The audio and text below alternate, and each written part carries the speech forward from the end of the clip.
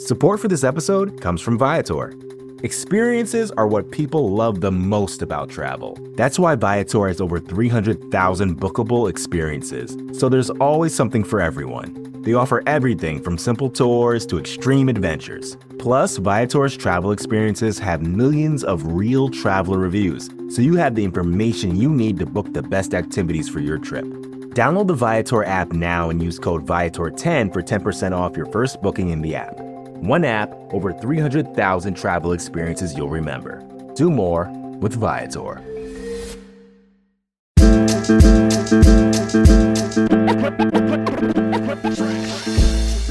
All right, Buffalo Bills fans, welcome to another episode of Breaking Buffalo Rumblings. Anthony Marino, happy to be here with you once again, talking everything Buffalo Bills, chatting a little bit about the offensive line today.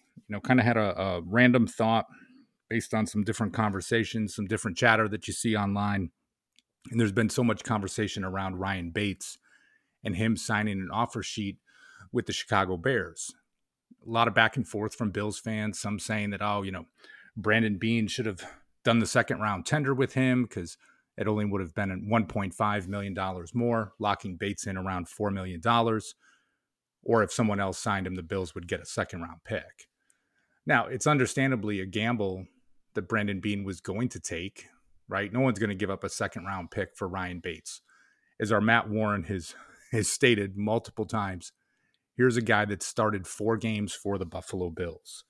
I don't know if we're really looking to lock him up at a $4 million per year type of contract and make that type of investment, especially in light of some of the other moves that the Bills have made this season.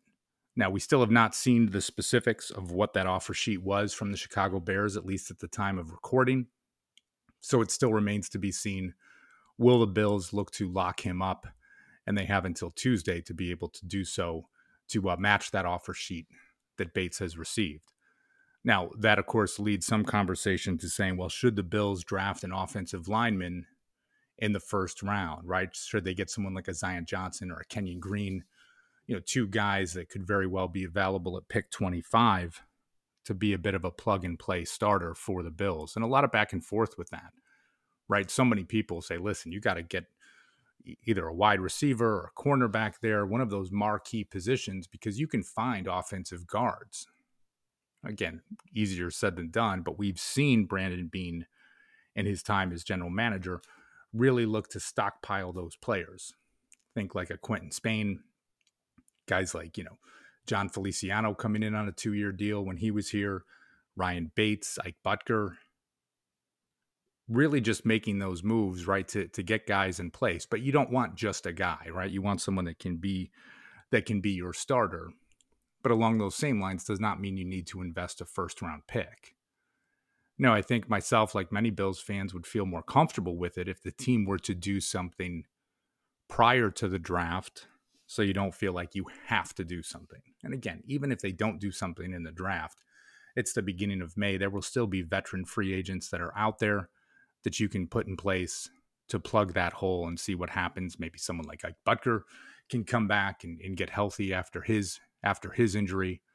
But let's just assume for a second that the Bills do lose Ryan Bates. If that is something that happens, I do think there is a relatively simple solution that can take place, and a guy that is currently a free agent, has played for the Buffalo Bills before, and can slide right in at right guard, and that's Daryl Williams, who the Bills released back on March 15th in a move that saved a considerable amount of cap space and, of course, allowed them to make some moves here in free agency. At the time, right, that release freed up over $5.5 million in cap space for the Bills, with them taking on a dead cap hit of $3.6 million. Now, I understand what some of you are saying, right? Like, well, good gosh, if you've got that dead cap hit, why would you have that and bring the player back? Why didn't you just keep him? And it might be one of those things where they talked about a pay cut with Williams. Maybe it's something he didn't want to do, see what kind of market there was for him. Now over a week into free agency, he's still out there.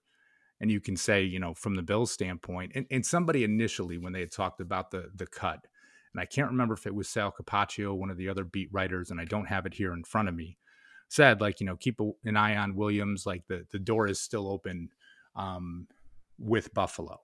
And that got me thinking, right, that if the Bills do end up losing Ryan Bates, and again, some people freaking out about the potential of losing Ryan Bates. The guy started 4 games. I mean, I know the Bates Hive, as Joe Biscaglia calls him, is alive and well, and he's got plenty of fans. And listen, I was incredibly happy with how the offensive line played when he was in there as a starter. But I'm also not going to freak out if he ends up signing with the Bears. But with that being said, you can bring in Daryl Williams, maybe somewhere in that $2.5 million. He's still right. You talk about that cap hit, right? So say the $3.6 million, if you sign him for the 2.5, right, that makes his overall cap hit this year somewhere around $6 million when it's all said and done. And you get someone back that understandably knows your system. And let's be honest, started and played in all 17 games last season, played 98% of the snaps on offense in 2020, started all 16 games, played 96% of the snaps. It's not something you just replace. And as I look at these things, right, I think it can be one of those where you can bring this guy back. You put him right in between Mitch Morse and Spencer Brown. Obviously, that's a good thing. That familiarity with both those guys on either side of him. And of course, should something happen to Spencer Brown, Daryl Williams could kick out to right tackle if needed. I know he wasn't spectacular there last year, but right, like, again, one of your starters goes down, you're not getting that same level of play. But a guy that has played the position, played in this scheme before, and I say this scheme, I know we've got a new offensive coordinator, a new offensive line coach, but I guess I should more say the familiarity with those guys on either side. If Ryan Bates leaves, I would not be surprised if Daryl Williams signs back with the Buffalo Bills. Again, somewhere in a 1-year, $2.5 million type of range, right? This is a guy that I think when we look to this season, if it was my preference, I would have rather seen him renegotiate his contract than be cut. You don't just replace a starter that plays 98% of your snaps. And I'll say, like, did good enough, right? I'm not saying he was fantastic. I'm not saying he's one of the best in the leagues, all of these types of pieces.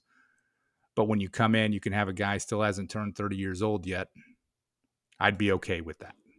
So I know it's not sexy. I know it's not exciting, but I think at least from that fan perspective too, it kind of keeps things in perspective a little bit more than maybe some fans have it right now, myself included, right? Because I can just look at things and say, listen, if you've got Williams there and you walk into training camp with Deion Dawkins at left tackle, Roger Saffold at left guard, Mitch Morse at center, Daryl Williams at right guard, and Spencer Brown at right tackle, yeah, I'd feel okay about that, right? You want to get some younger pieces in the draft, some guys that you can develop, because then you would look at it and probably say, okay, you know, Saffold, 1-year deal, Williams, presuming if he comes back, a 1-year type of deal.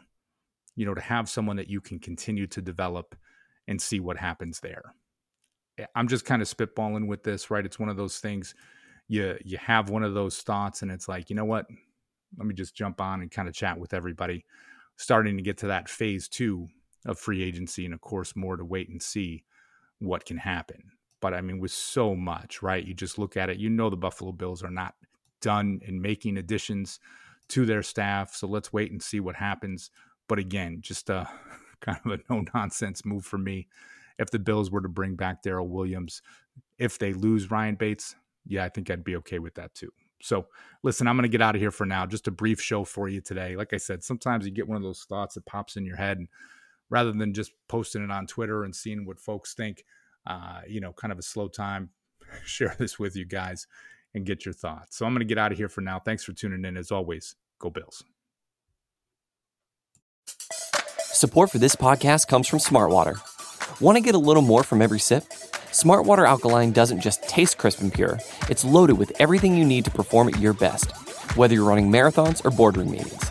Elevate how you hydrate and pick up a Smartwater Alkaline today. To learn more, visit drinksmartwater.com.